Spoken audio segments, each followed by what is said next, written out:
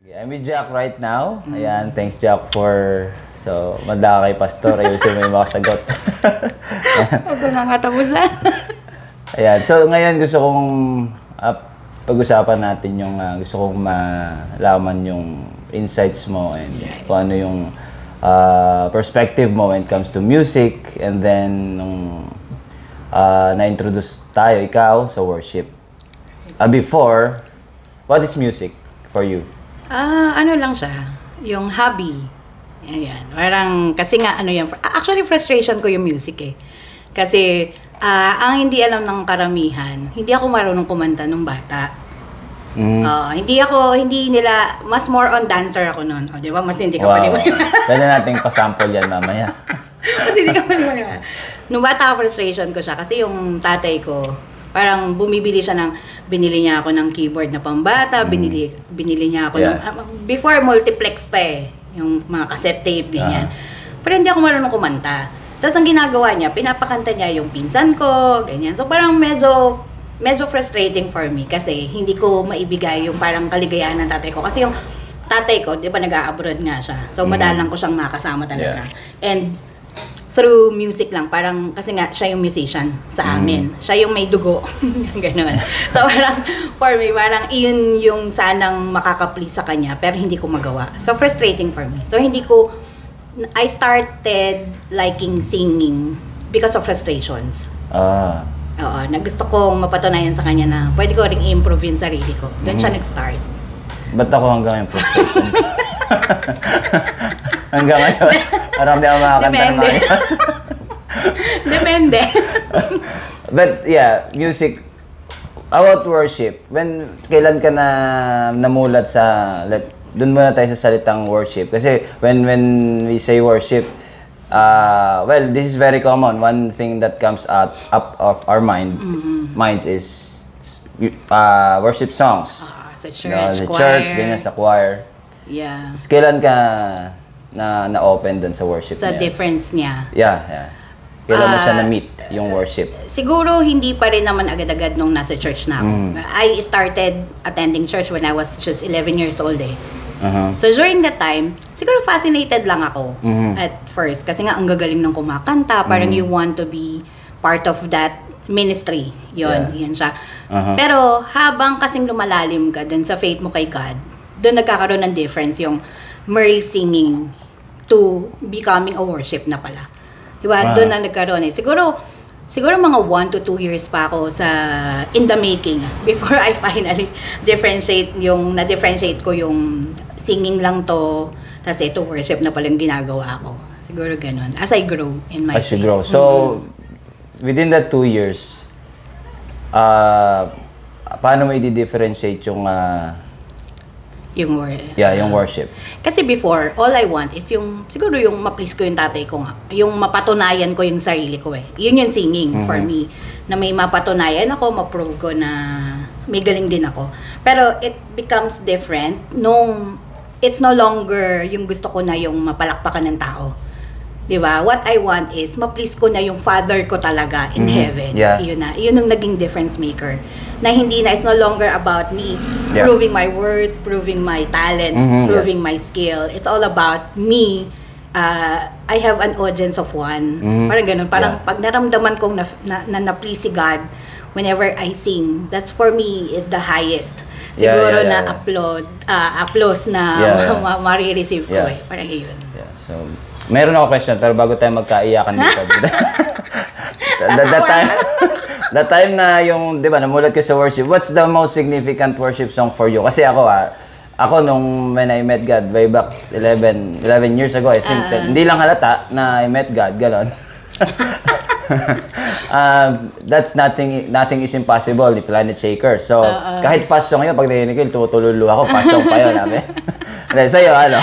Siguro the first song that really nag-capture ng heart ko into singing it many times. Hindi ito kilala eh, pero it's si Trisha Amber, if you know Trisha Amber. Kapatid siya ni Mr. Reese na wife ni Pastor Jerome. She's actually gospel singer kasi siya. Tapos yung tanging daan yun eh, yung kanta niya. Tagalog song siya na parang si Kristo ang tanging pag-asa. So parang, kasi during that time na, ito na nga nagta-transition na ako from singing into, obeying the Lord na and all. Parang doon naman dumating yung maraming problema sa buhay namin. Doon dumating talaga yung mga grabing pagsubok sa amin. So during that time, it was such a comfort for me singing that song every time. And my nanay would always ask me to sing that whenever na-feel namin wala nang pag-asa, parang ganun. Yes, yes. Parang it's a form of healing din for us. Whenever si nanay i-request yun, nakantahin ko sa bahay. Nakanta ko na sa bahay kasi may -1 ako. So whenever I sing that, I know both of us, nagkakaroon kami ng healing. So yun siguro yung, hindi siya worship song, pero gospel song kasi siya, na nag-minister talaga sa amin. So from then on, I realized, talaga yung music. It's not about the lyrics lang per se, diba? Yes. It's all about din yung situation ng life natin eh. Whenever we're in the situation we're in, natatouch ni God talaga yung part of that. Nagiging significant kasi yung music sa atin. Doon nagkakaroon siya ng, mas naiintindihan mo yung lyrics and meaning and all. So, yun, for us. Yun yung song namin, ang nanay ko. Yeah. So, balikan ko lang yung kay mother mo. Si nanay, gusto niyang kinakanta mo yun. Because of... The lyrics kasi din siya, parang we're proclaiming na si Kristo lang talaga yung pag-asa namin during the time. Kasi we're being, locked down because, syempre, nung naging Christian kami, parang there's a point in our lives na biglang dun dumating yung mga problema. Yeah. So parang feeling nila, parang kami, minalas because of our change of, yung belief namin and all. But then, we're glad to proclaim that it's Jesus it's God pa rin talaga na pag-asa natin hanggang sa dulo. So, yun, naging comfort siya sa amin. Yeah. In relation to that, kasi meron akong hashtag na ginagamit, music heals. Yeah. And I got that from 1 Samuel 16:20. Di ba si David, whenever David plays the lyre ba, the harp, yung tormenting spirit ni Saul nawawala. Anong masasabi mo doon? Why does David has that whenever he plays that musical instrument, nawawala yung tormenting spirit ni Saul? I think it's because of the anointing. I still believe God is sovereign during that time. It's not about David eh. It's not about him kaya nawawala yung tormenting spirit kay Saul. But because God anointed David. And because yung ginagawa ni David is out of his honor to God eh, 'di ba? Whenever he did a thing when you look at the Bible, it's all about God eh. When you honor God talaga, God will honor you. I believe yun yung nagma-manifest during that time eh, na kasi simple lang naman yung tugtog ni David for sure, hindi naman siya ganun ka-skillful. And hindi rin naman yung harp, hindi rin naman ganun siguro yun lang ba yung instruments. But because of the heart of David, that whenever he's doing that, he's really offering it to God. So may nami-minister. There's really power. Yeah, there is power whenever you worship God talaga. So I believe worship yun eh, yung ginagawa niya. Ni David, Do you think kung secular song, meron bang may impakan yun? Halimbawa, I'm doing it with the talent is from God, di ba? Ang impact nung mga beat and all, yung mga lyrics and all, kahit naman yung worship song or yung sinasabi natin most of the time, ang first na inang impact nito kasi yung physical lang eh. Yes. Kaya, di ba nahuhook ka din sa mga upbeat, nahuhook ka doon. Kasi yung physical mo yung nagre-react dun sa naririnig mo. Pero, lasting kasi yung effect ng song. Like yung mga hymns, mga hymnals. Di ba wala naman na siyang beat eh. Hindi ka nga mapapapalakpak, di ba? But because of the message na talagang nanggaling sa word ni God talaga yon, it's the truth about God, it's the attribute of God that really na-highlight dun sa mga songs na yun. Naging timeless siya. Sabihin talagang nagmi-minister siya even inside the person. Hindi lang siya dun sa physical, but even in the spirit of the person, nagmi-minister siya. So, yun yung difference siguro. Kasi kung secular, I think makakatch mo yung beat niya, makukuha mo yung lyrics niya, but it will never really bring healing inside of you. Like yung healing na nadadala when you know that you're singing about God. Kasi there's a big difference of that. So ang appeal lang nun, yung physical mo. It can help, the songs that we sing secular, it can help, but it's not 100% assurance.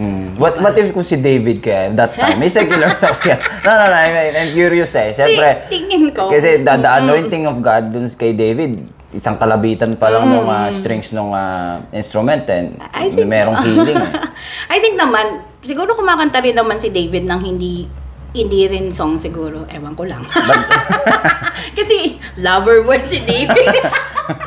I think he has, no, baka mamali ako. But you think if we do it, kung Lord para sa'yo pa rin tayo, wag lang yung mga, yung syempre may mga kanta na, the words are not really if it's clean songs, I think it can help pa rin naman to siguro process things sa mind ng tao, di ba? It can sometimes bring talaga na yung peace din naman, yung sometimes, pero it's not lasting.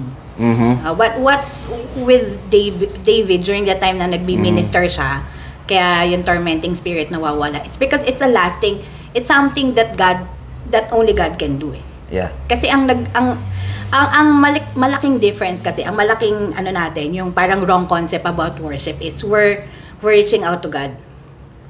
Diba? Kaya minsan ayaw nating mag-worship kapag feeling mo nakagawa ka ng kasalanan, kapag feeling mo hindi ka worthy, ayaw mo magtaas ng kamay. Kasi you thought you're bringing something to God. But it's the other way. When you worship, actually God is reaching out to you. So the more that you sin, the more that you need to worship God. The more na alam mong feeling mo malayo ka kay God, the more that you need to worship God. Kasi yun yung time na nire-reach out ka ni God eh. Worshiping in spirit and in truth, how do we account dun sa sinasabi mo? Na we worship, nahiya tayo, ganyan. How do you're just saying, we worship, nahiya tayong nahiya tayo, isang kamay, makasalanan tayo, things like that. How do you account, how do you relate it with, sabi sa Bible, we worship in spirit and in truth?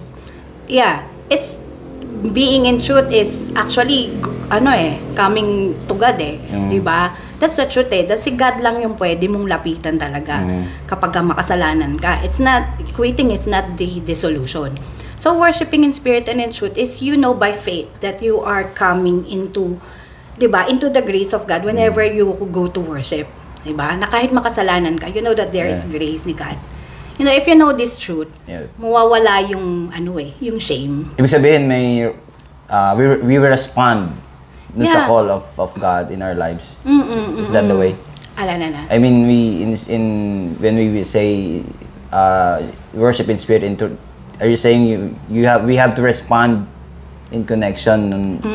What the Bible tells in that particular thing is because the people there, they're worshiping, they go to the mountains pa to worship kasi parang sa kanila contained lang dun si God.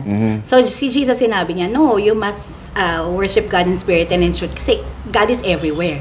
So meaning kahit saan ka pumunta, whether nasa CR ka o nasa ka, God can still reach you out, can reach out to you. Yeah. As you call on Him, as you worship Him. So yun, kaya parang for me, talagang healing yung talagang healing yung worship kasi kapag ka feeling mo sobrang dumi mo, mas doon ka nga dapat lumapit in worship eh, 'di ba? Pag feeling mo talagang parang bagsak na bagsak ka, parang doon ka nga mas lalo kasi doon ka nire-reach out ni God eh. So everywhere you can do that kasi spirit and in truth lang.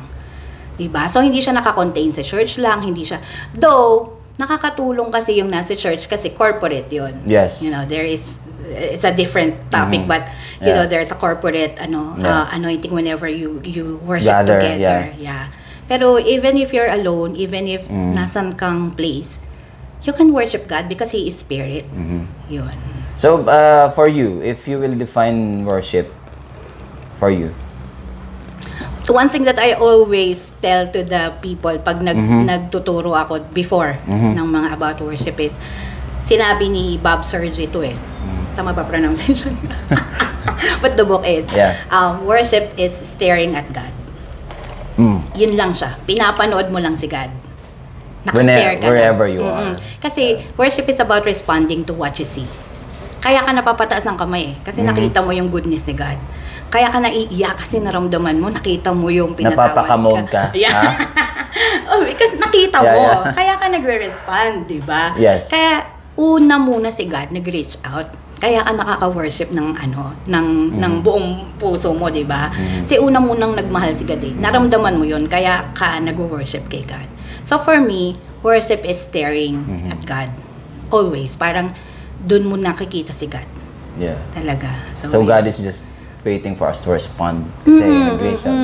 Respond. Our spirit responding to God's spirit. Yeah. It's a natural siguro response ng katawan mo.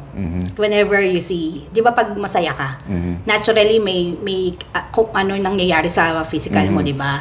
It's either napapangiti ka, napapaiyak ka. So parang for me, it's a natural response eh. Whenever you see God. Kaya nga yun yung truth eh. Kailangan pag pumunta ka, mag-enter ka, makita mo yung truth ni God na ito si God. Di ba? Kasi baka mamaya, ang idea natin kay God, yung distant God.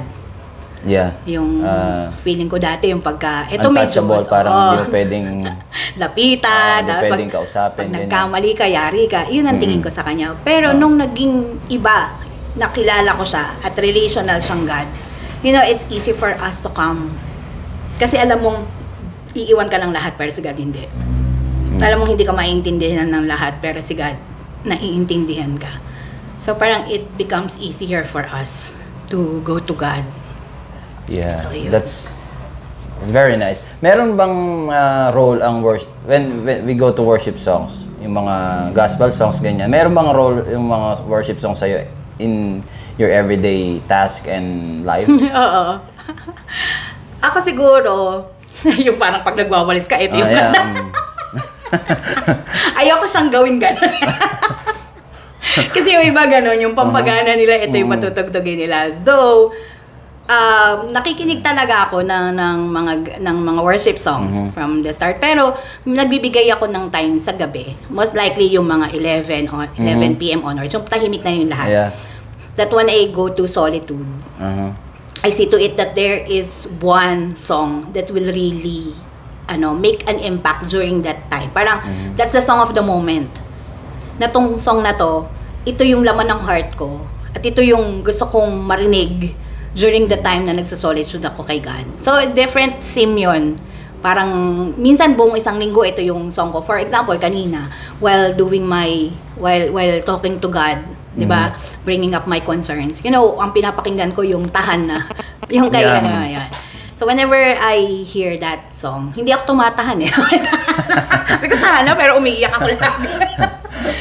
You know, it captures. Kasi yun yung situation ko during that time. So nag-i-speak siya sa akin. So for me, okay lang naman na makinig ka. Okay lang naman. Kasi minsan may part of you na parang nasanay ka na eh, no? Pero see to it that there will always be one song at the moment wherein ito yung alam mong heart mo and heart ni God na nag-unite into one, 'di ba? Whenever nag-speak sa iyo. Just like the word of God, you know, there is 'di ba may pag nagbabasa ka may rhema word.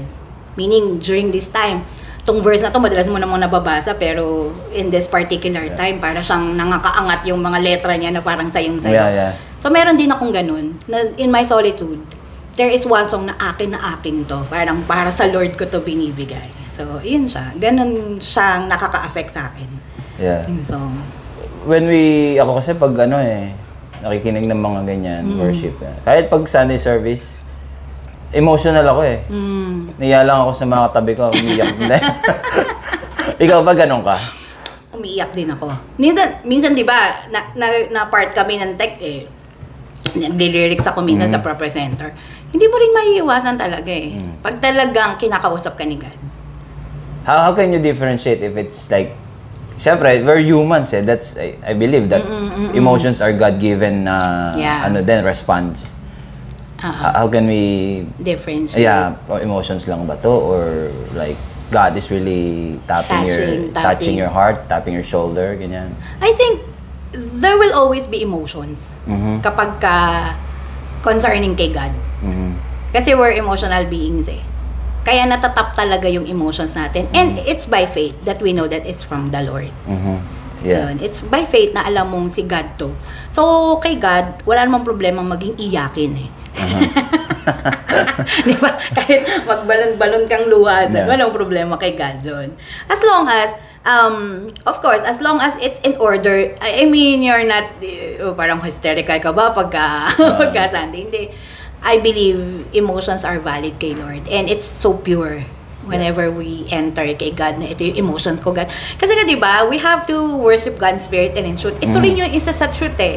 Na ito talaga yung laman ng heart ko eh. Talagang naiiyak ako, Lord eh. Talagang mabigat eh. Talagang hindi ako okay ngayon, di ba? Kasi nga, God, doon tayo dinideal ni God eh. Doon tayo minimit ni God when we enter worship. Kasi sobrang raw ng emotions natin. So, I believe God is not offended whenever ganun tayo ka-emotional in ano. Yeah, and that is why in worship, no? Pag when it comes to the stories in the Bible, it's always in front. And I believe that's why sa service din, worship ang frontline. May mga frontliner. Yeah. May mga nababago ng buhay. Pwede na umuwi, pwede hindi makinig ng preach.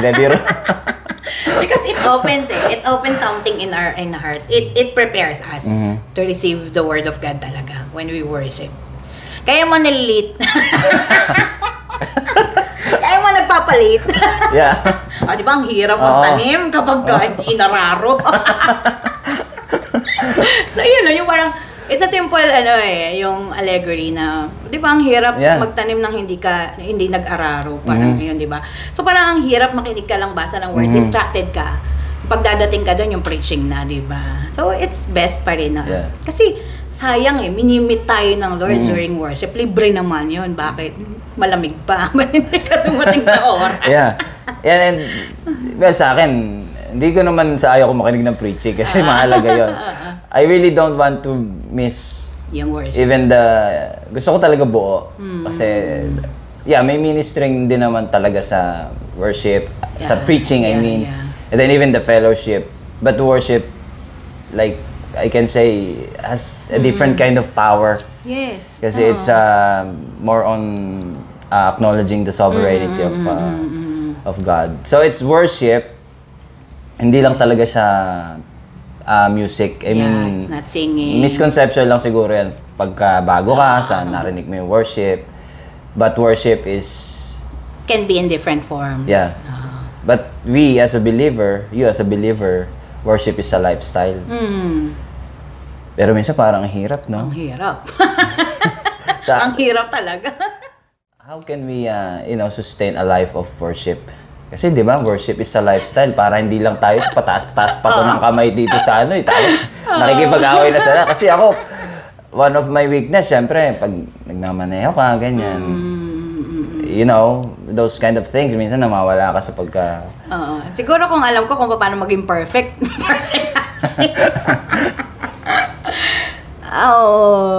Kung paano nating masusustain yung a life of worship. Kasi a life of worship meaning you're aware that God is there. With us. With us, yes. I think that alone, yung awareness na laging nakatingin sa'yo si God, that alone will lead you into a lifestyle of worship. Kasi worship is about bringing honor to God. And when you're aware that God is looking at you, God is everywhere, mapipigilan mo yung sarili mo, 'di ba? Na pag nakatingin ba si God sa'yo, ito pa rin ba yung gagawin mo, 'di ba? Yes. So, mahirap kasi nga minsan naman nangyayari kasi sa atin na na-over natin si God, tawag dito, yung parang masyado nating nagagamit yung grace, di ba? Na-abuse natin yung grace na-abuse natin, and I'm so guilty about it. I think everyone kasi, naman may moments na gano'n. Dahil alam mo, mabait si Lord, ganyan. Pero, yun nga, siguro one thing is, you have to be aware that God is everywhere. That's the starting point. Kasi nga, di ba, kung alam mong laging nakatingin sa'yo, meron talaga kang mafe-feel na parang nag-guide talaga sa iyo na you don't do that, do this, do that, ganyan, di ba? So, I think to maintain that lifestyle of worship is to maintain that awareness that God is everywhere. So, kung nakatingin sa iyo, ito pa rin ba yung gagawin mo? Ito pa rin ba sasabihin mo? Ito pa rin ba ipopost mo? So, yun. I think for me, that's the simplest, Yeah, kasi I think, I don't know about you, we're guilty of like when we enter the center o nagsimba ka o nag-service ka, it's like the worship is like inside, and then when you go outside, medyo parang bumabalik ka sa mas madaling magpaka-Kristyano na Kristyano ang kasama mo. Yeah. Pero pag lumabas ka na, pag wala ng Kristyano kang kasama, dun talaga yung that's the real deal. battle. I mean, yun talaga yung battle, no? That's why you have to always remind yourself na nandito pa rin si God, kahit wala yung kasama ko mga Kristiyano, andito pa rin si God. So, ayun. I think that will sustain us into our lifestyle of worship. Ano yung pinaka-the best thing na para maging excellent ka? Kasi, di ba, excellence is from God din. So, God excellent yung mga bagay-bagay sa life natin. Because God is a generous God.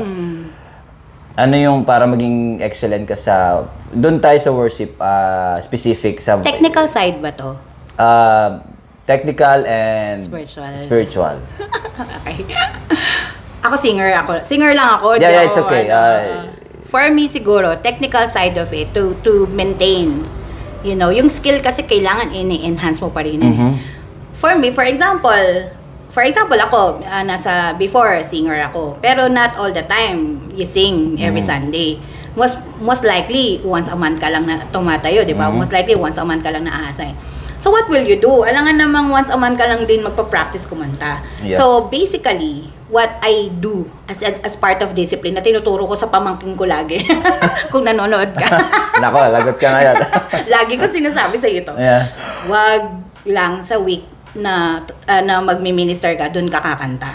I do practice 2 to 3 times a week. I do 1 to 2 hours singing straight. Video okay yun.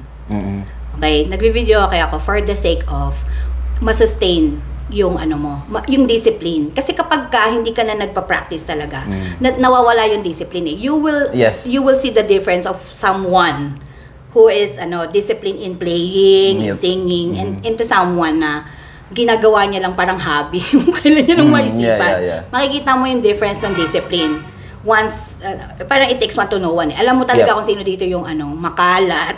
Alam mo yung yung discipline sa when it comes to... Worship din yun. Diba? Discipline. So, wag mo lang siyang wag ka lang mag-practice during the time na naka-assign ka. For example, pag-aaralan mo lang ba yung buong album o yung mga songs kapag 5 minutes before. Oo, o kaya pagka naka-line up ka. Di ba hindi? It's part of your growth. So, individual yun. Yung technical side, parang I think it's individual. And I would always listen. And if you have time talaga, you have to read. Yes. Kahit na hindi ka madalas nasasalang, it's all about yun nga, stewardship. Kasi gift ni God to eh. So, I have to, yung parang pagyamanin ko. So, for example, ako may mga techniques na pinag-aaralan. Yung pag-whistle, one of those. Mariah Carey, ganyan, Nina. Morissette. Not because I want to, but because if it's God's gift for me, why not? You have to hone, you have to develop. Diba? Because why it's not?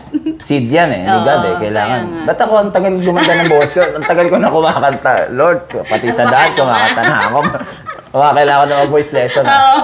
Pwede rin. Actually, may kinausap ako mag-voice lesson talaga ako. Na-abroad lang siya eh. Kaya hindi ako natuloy eh. Pero meron akong may nirefer si Alvin. Voice coach. Naghahanap ako ng voice coach. Sige, pag-usapan natin mamaya. Baka mapunta tayo sa iba. Voice coach. Tapos, when it comes to spiritual naman, when it comes to yung parang how to sustain, anong gagawin ko. Siguro, parang yung excellence manatili yun. You have to remain in love with the Lord. Kasi pag in love ka, di ba, nagagawa mo lahat? Yes. You do it excellently, everything, di ba? It comes from awareness that God is everywhere. When you know that God is everywhere, kahit sa rehearsal, kahit saan, magiging excellent ka. You come on time, you come prepared, di ba? At hindi ka, wala kang celebrity mentality. That you know na, pagbaba mo ng stage, wala sa'yo yung glory. Audience of one. Kahit na nag-Mariah Carey ka dyan, kahit na nag-vocal gymnast ka dyan, pagbaba mo dyan, hindi ikaw. Hindi ikaw yung magaling. Yun. So, it comes with the awareness na nandun si God. So, pagka alam mo nandun si God, whether it's rehearsal, you're singing with singing those songs kay Lord. You know, you're giving talaga 100%. So it's all about yun, being in love constantly with the Lord to be excellent. Dun talaga eh. Yeah. That's why worship is everywhere, no? It's not here, it's not only here, it's not only in your room or nasa center ka, big event, things like that. Yeah. Saka nakakapagod pag hindi si God yung reason. Yes. Ba't mo ginagawa yun? Kasi, imagine mo, late ka nang uuwi, mamamasahe ka, volunteer ka nga lang, di ba? Libre nga lang lahat yun. Nakakapagod yung pag hindi si God yung dahilan mo, ba't mo siya ginagawa. Kaya yun, parang tingin ko, doon manggagaling yung excellence eh. Na you know that you're doing it for the Lord. Yeah. Ayun. Wow. Tama ba mga sinagot ko dito? Siyempre, ikaw pa.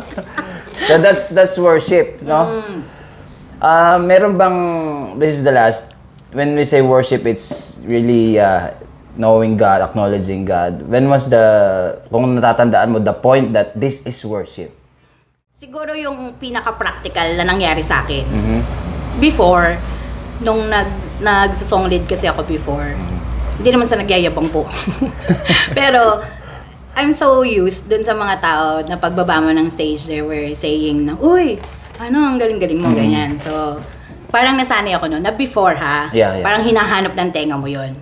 Yes, parang gano'n, pagbaba mo, parang you need yung impression ng tao sa inyo. Basta walang gumaganon sa akin. Yung wala dinig. Pero may one time na alam kong iyon na yung turning point ko into knowing what's the difference. Yes. One time, may nagsabi sa akin na Hoy, ang galing-galing mo sa stage Alam mo ba, hindi na kami nakakanta kasi pinapakinggan ka na lang namin. Instead of sumaya ako ng oras na yon, what I felt is parang there's something wrong. Bakit ako yung hinihintay nila? Parang ganyan. Tapos doon ako nag-start na, parang iniyak ko nga kay God yun yung moment na yun, na bakit hindi ako masaya nung time na narinig ko yun, dati parang yun yung hinihintay ng, diba, ng tainga mo na marinig. So, nag-pray ako kay God na, Lord, anong problema? Bakit yun? Then I started siguro na to really tanggalin ko yung sarili ko dun sa yung spotlight. Oo, yung binawasan ko yung mga birit-birit ko. Yeah. And I started to sing yung pinakasimpleng mga version or yung singing that. Para hindi for me lang yun kasi tempting eh. Yes. Tempting for me. Yes. Kaya na ibirit mo sige. Pero sabi nga ni Lea Salonga, it's not because you can, you should. Hindi porket kaya mo, gagawin mo. Ako, I can't. So, yun din ako nag-start na, okay ba, iibahin ko yung yung technique ko. I will not do that, yung mga birit ganyan. Then I started to hearing people na, you know what, yung pagbaba ko, iba na nandidinig ko, sinasabi nila na, ang ganda ng worship natin kanina. So then, that's when I started to realize na, si God na yun. Yeah. Parang hindi na ako yun. And wala na ako yung feeling na naghihintay ako na may madinig na ang galing-galing mo naman. Nawala na ako dun sa focus. And then I realized na ito yung difference, that people should know, that people should feel God, that people should see God whenever I lead. Kasi nga parang magnifying glass lang ako na the object na minamagnify ko, yun dapat ang nakikita. So doon na nag-start na na-realize ko na sa song leading to na part na parang that's the difference of just singing and worshiping God. Na it's no longer me. Pero paminsan-minsan pumipitik-pitik pa rin. Pero that time meron dang andon, that time maybe meron din tayong shortcoming. Kasi worship when you sing in front, siyempre, you have to pray, you have to do your devotions. Nakulangan ka ba doon? Siguro. Diba? Kasi... Oo, bakit? Yun ang hinahanap ko This is audience of one diba? I sing with God in front, not the congregation siguro hindi in front. ko pa siya ganun ka halos kilala. Masyadong kilala. Kasi nga there's power in that's why David, pag kinalabit ni David yung strings. Yeah. It's the difference of you having a strong relationship with the Lord. Yeah. It's effortless. Yeah. When you do it, kahit hindi ka nga kumanta Kahit malimutan mo yung lyrics. I remember sa fourth, Uma-attend ako Ah, nung diba? nag-aaral ako sa Fort. Uma-attend ako. Hindi ko pinapalagpas yung every Wednesday na prayer time. 7 a.m. Hindi ako morning person. What's the prayer time? That's the worship night? Hindi. Ay, iba pa yan. Oo, Devotion prayer time. time lang ng mga taga-IN. Yeah. Ng mga nag-aaral, ganyan. Pwedeng kahit sino, kahit yung mga doon, trabahador, pwedeng sumali. So sila Bishop Manny yung nag-ano doon. Hindi ko siya minimiss. Yun ang pinakahihintay kong time sa buong isang linggo kasi naalala ko si Pastor Joel Barrios. Yeah. He will just sing the first line. Verse ng song. Yeah. And then the rest music na lang.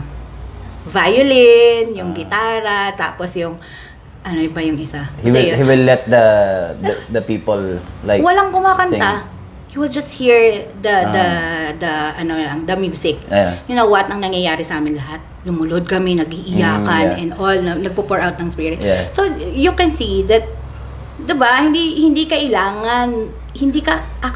kailangan para maging ganun yung worship.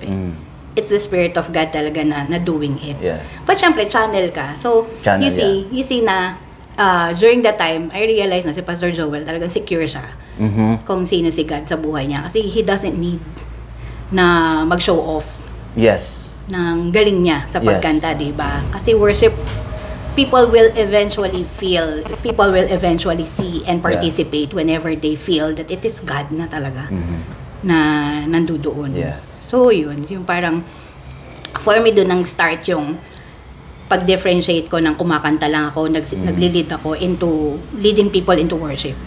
Na it's no longer me. Na kahit umalis ako dito, ganito pa rin yung impact sa tao. Kasi hindi ako kailangan ni God para maramdaman ng tao yung nafe-feel nila during that time. So doon na nag-start yung hindi na yung sarili ko. Parang ayoko nang ako yung na-highlight every time na tumatayo ako. Yun. Galing, Jack. That's really worship, it's really staring kay God. If you stare every day, whatever your circumstances are, life is not easy. But if you stare nga, the power of God is always there. Yeah. God doesn't need us actually. Yeah. Para i-pour out niya yun, but we need God. Kaya nga, the more that we feel na walang-wala tayo, the more that we need to go to God. Yan. Sample. Thank you, Jack. Thank you. Galing. God bless you.